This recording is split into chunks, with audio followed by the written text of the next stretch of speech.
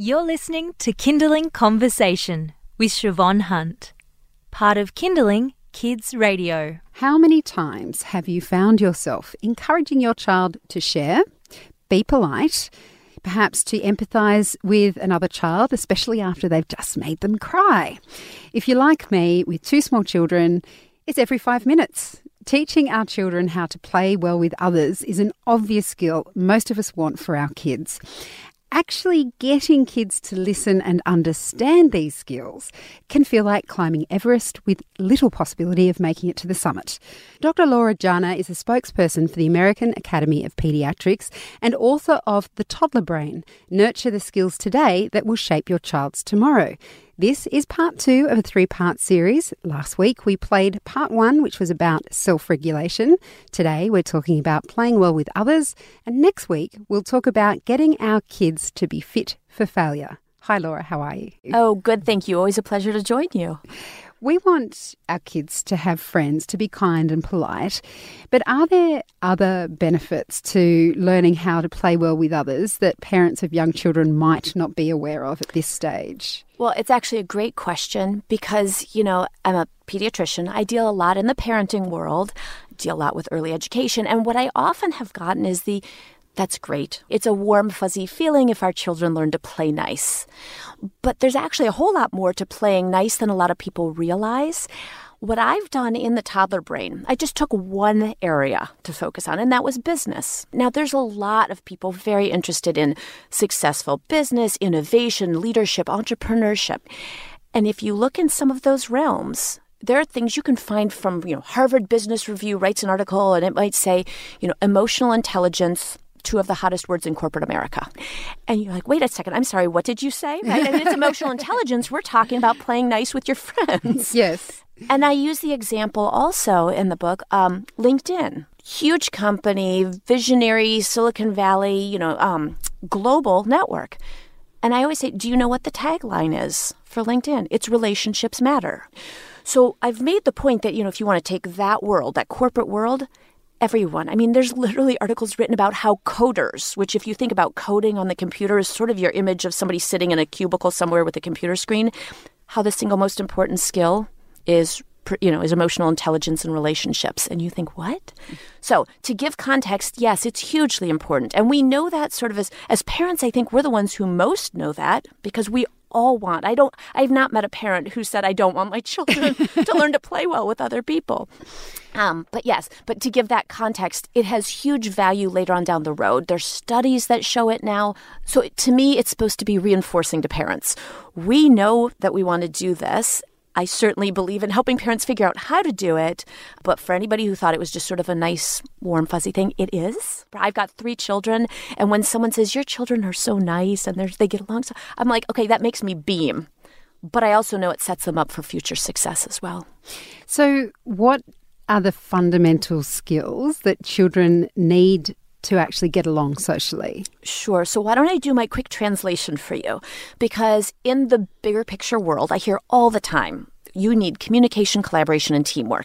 I can say that to Fortune 500 executives, and they all nod at me, right? Like you're doing. They nod at me and say, yes, that's what we need. That's what we need for the workforce. That's what we need in today's world. And I say, let me translate.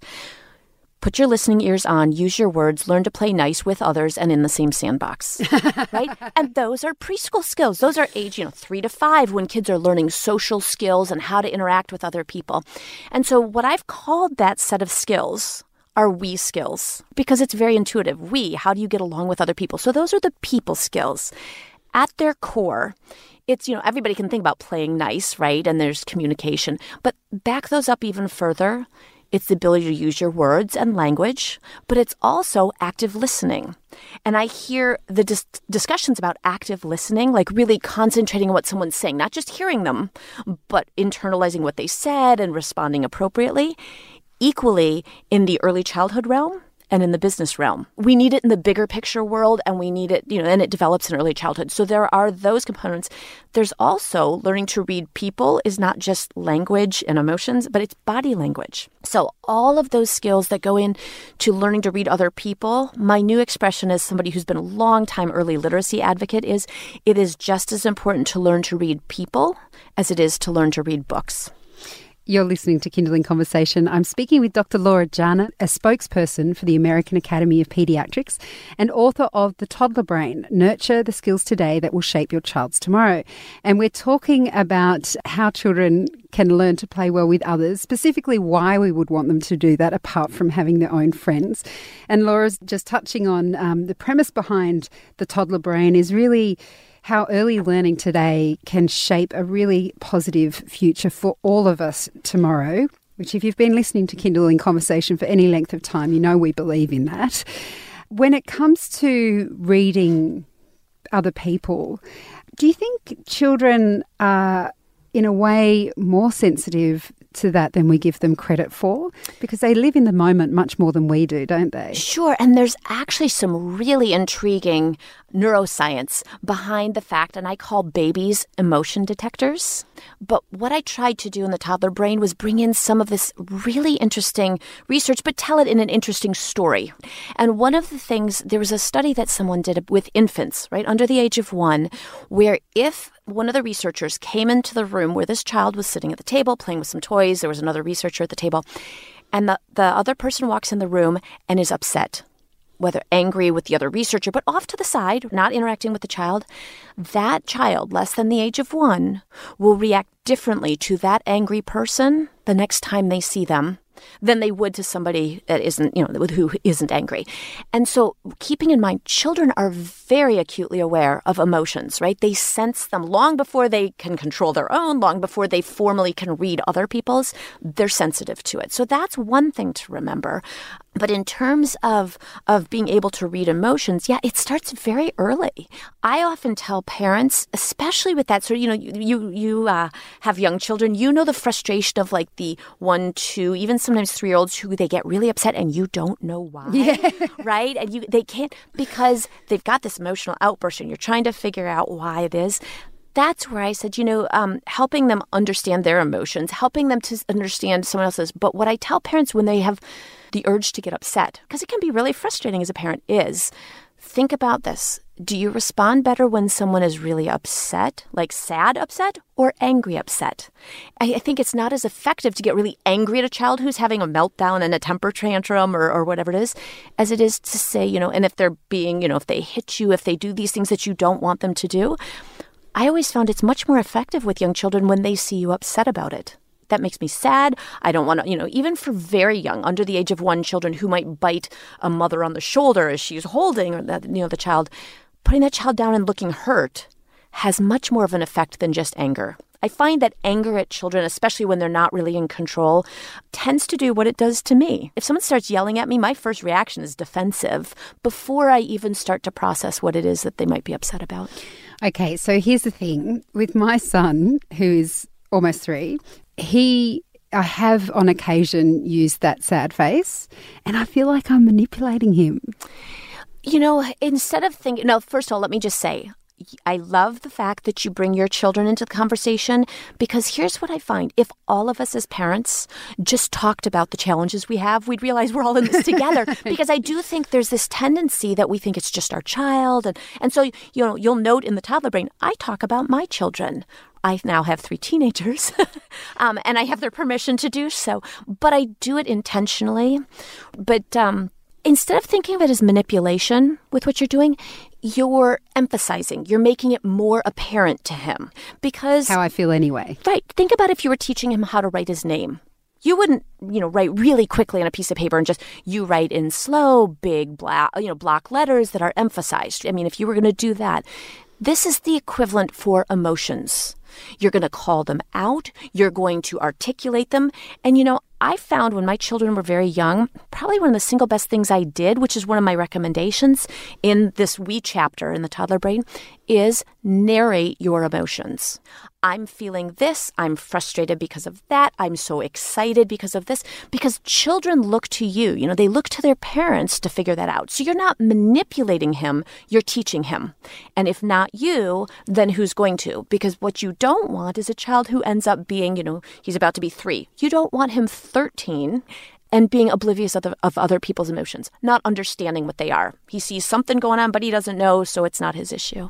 How do we teach these sorts of skills in terms of listening and paying attention to body language, all that sort of stuff. How do we actually teach young children to do that if we're looking at a situation? I'm just going to take siblings because that's my most common experience, is when they don't get along because they're close to each other all the time. It often feels like the moments run into each other. Like when you could stop and try to say, well, how do how does your brother feel? Or how would you feel if you did that to your brother? It literally feels some mornings that it's happening every 5 minutes. Sure. How do you suggest parents approach those moments when it feels like it's just ongoing? Sure. And to get to the point about the ongoing, it is because that's peak rate of learning. This is the time when these skills develop very rapidly. And so it can feel like you're not getting it right because there's all this conflict and there's lots of emotions and people aren't really using their words and things. Yes. If you shift how you look at that, that's their chance to learn it. You don't learn if you don't get to practice, and you're not always going to get it right, so they're practicing them. I am a big fan of ongoing narration. And if you spent your time in the adult world, before you have children, if you constantly narrated everything, people would look at you like you were crazy. Yes. But as a parent, think about it. What you're doing is helping children learn to perceive the world, perceive other people and how they think or feel or how they might think or feel by narrating it. That accelerates the process, right? You're not leaving them to go figure it out on their own. Just like you don't leave them to go figure out tying their shoes without ever showing them, teaching them maybe some quick ways to kind of figure it out. So that's a really good way. There's the other thing, and again, I start to sound like a broken record when I start talking about early literacy and reading books to young children. But again, just like children can learn me skills, right? Like they can name their own emotions. You also see that children can pick up very young. They can pick up facial expressions in books. And it doesn't even have to be human faces, like pictures, that they can pick up those subtle cues. That is a very valuable skill. The other example that I use in the chapter, which I think is a really fun one, because as soon as I say it, it's like a light bulb goes off and people realize, one of the other core aspects of we skills is empathy. And empathy, people toss the word around a lot, but it involves perspective taking. So if you empathize with somebody, you can actually sort of feel what they're feeling and you can take their perspective. So a lot of people will use the expression, it's walking a mile in someone else's shoes. Now picture your 3-year-old. Your kids ever put on shoes and tromp around the house? Yes, all the time. Okay, do they ever pretend to be you or their father or whoever, right? Okay, so what they are literally doing is testing out, sometimes for the very first time, what it would be like to be somebody else. Now, I like the direct reference, right? Like they're wearing someone else's shoes. But at the same time, that sort of dress-up play, pretending to be someone else, it's very hard to pretend to be somebody else if you're not working hard to think about what it would be like to be them. How might they think? How might they act? What might they say? What might they do? That is a core foundational stage towards developing really strong we skills. And in fact, you can take it from that level of children and make-believe dress-up play to the level of, a quote that we've got from former President Barack Obama, who said, in this day and age, what the world needs more than anything else is empathy. People need to be able to walk a mile in someone else's shoes. Exactly. And we should be starting that early and fostering it with children far before most people think of it that way. But at its core, that's 0 to 5. And in terms of what I mentioned then, so if my daughter hits my son for no particular reason and I say, well, or she hits me, let's say that, because she does hit me. Mm-hmm. She'll hit me and I'll say, look, darling, I don't hit you, do I? How would you feel if I hit you? Is that, again, a way of trying to get them to see it through your eyes? Yes, and there's no one right answer for parenting. It's a tough one because on the one hand, it's not acceptable, and you want your daughter to know that it's not acceptable. Sometimes my kids, that wasn't quite enough for them. And then I'd say, and I don't feel like playing with you. You hit me and I don't feel like it. And that makes me sad because I was really excited to spend the day with you or we were going to go to the park. But now that you're hitting me and yelling at me, I don't feel like it anymore because it makes me sad. Because you hurt me, because you hurt my feelings. And that's where, I think one of the things that it's really easy to get wrapped up in the early childhood parenting stuff, the day-to-day of parenthood. Keep your sights on the big picture. Ultimately, you want your child, when I talk about me skills, I'm talking about self-awareness, self-control. I'm not talking about me as the center of the universe. And what you want them to do as they get older is start to think about other people as much as they think about themselves. part of that is recognizing that their parents have feelings, and that's where you can really do a lot of good. And it can be that you're sad because you wanted to play with her, but now you don't feel like it anymore because that hurt, right? Yes. It's a good lesson that way. And again, you'll notice it's very different than just getting angry with her. You can be abrupt. Hitting's not okay. And if you're talking about a 5-year-old versus an 18-month-old, it's less okay. But at the same time, instead of anger, it's until we get this figured out, I don't want to play. Such a good approach. Laura, thank you so much for your time today. Oh, my pleasure. Great talking to you. That's Dr. Laura Jana. She's a spokesperson for the American Academy of Pediatrics and author of The Toddler Brain, Nurture the Skills Today That Will Shape Your Child's Tomorrow. This was the second of a 3-part series that we've done with Laura. You can find the first part, which was about me skills and self-regulation skills, on our website. Just head to kindling.com.au. You've been listening to a Kindling Conversation podcast. We'd like to reach as many parents as possible, and you can help us by giving us a review wherever you downloaded this episode.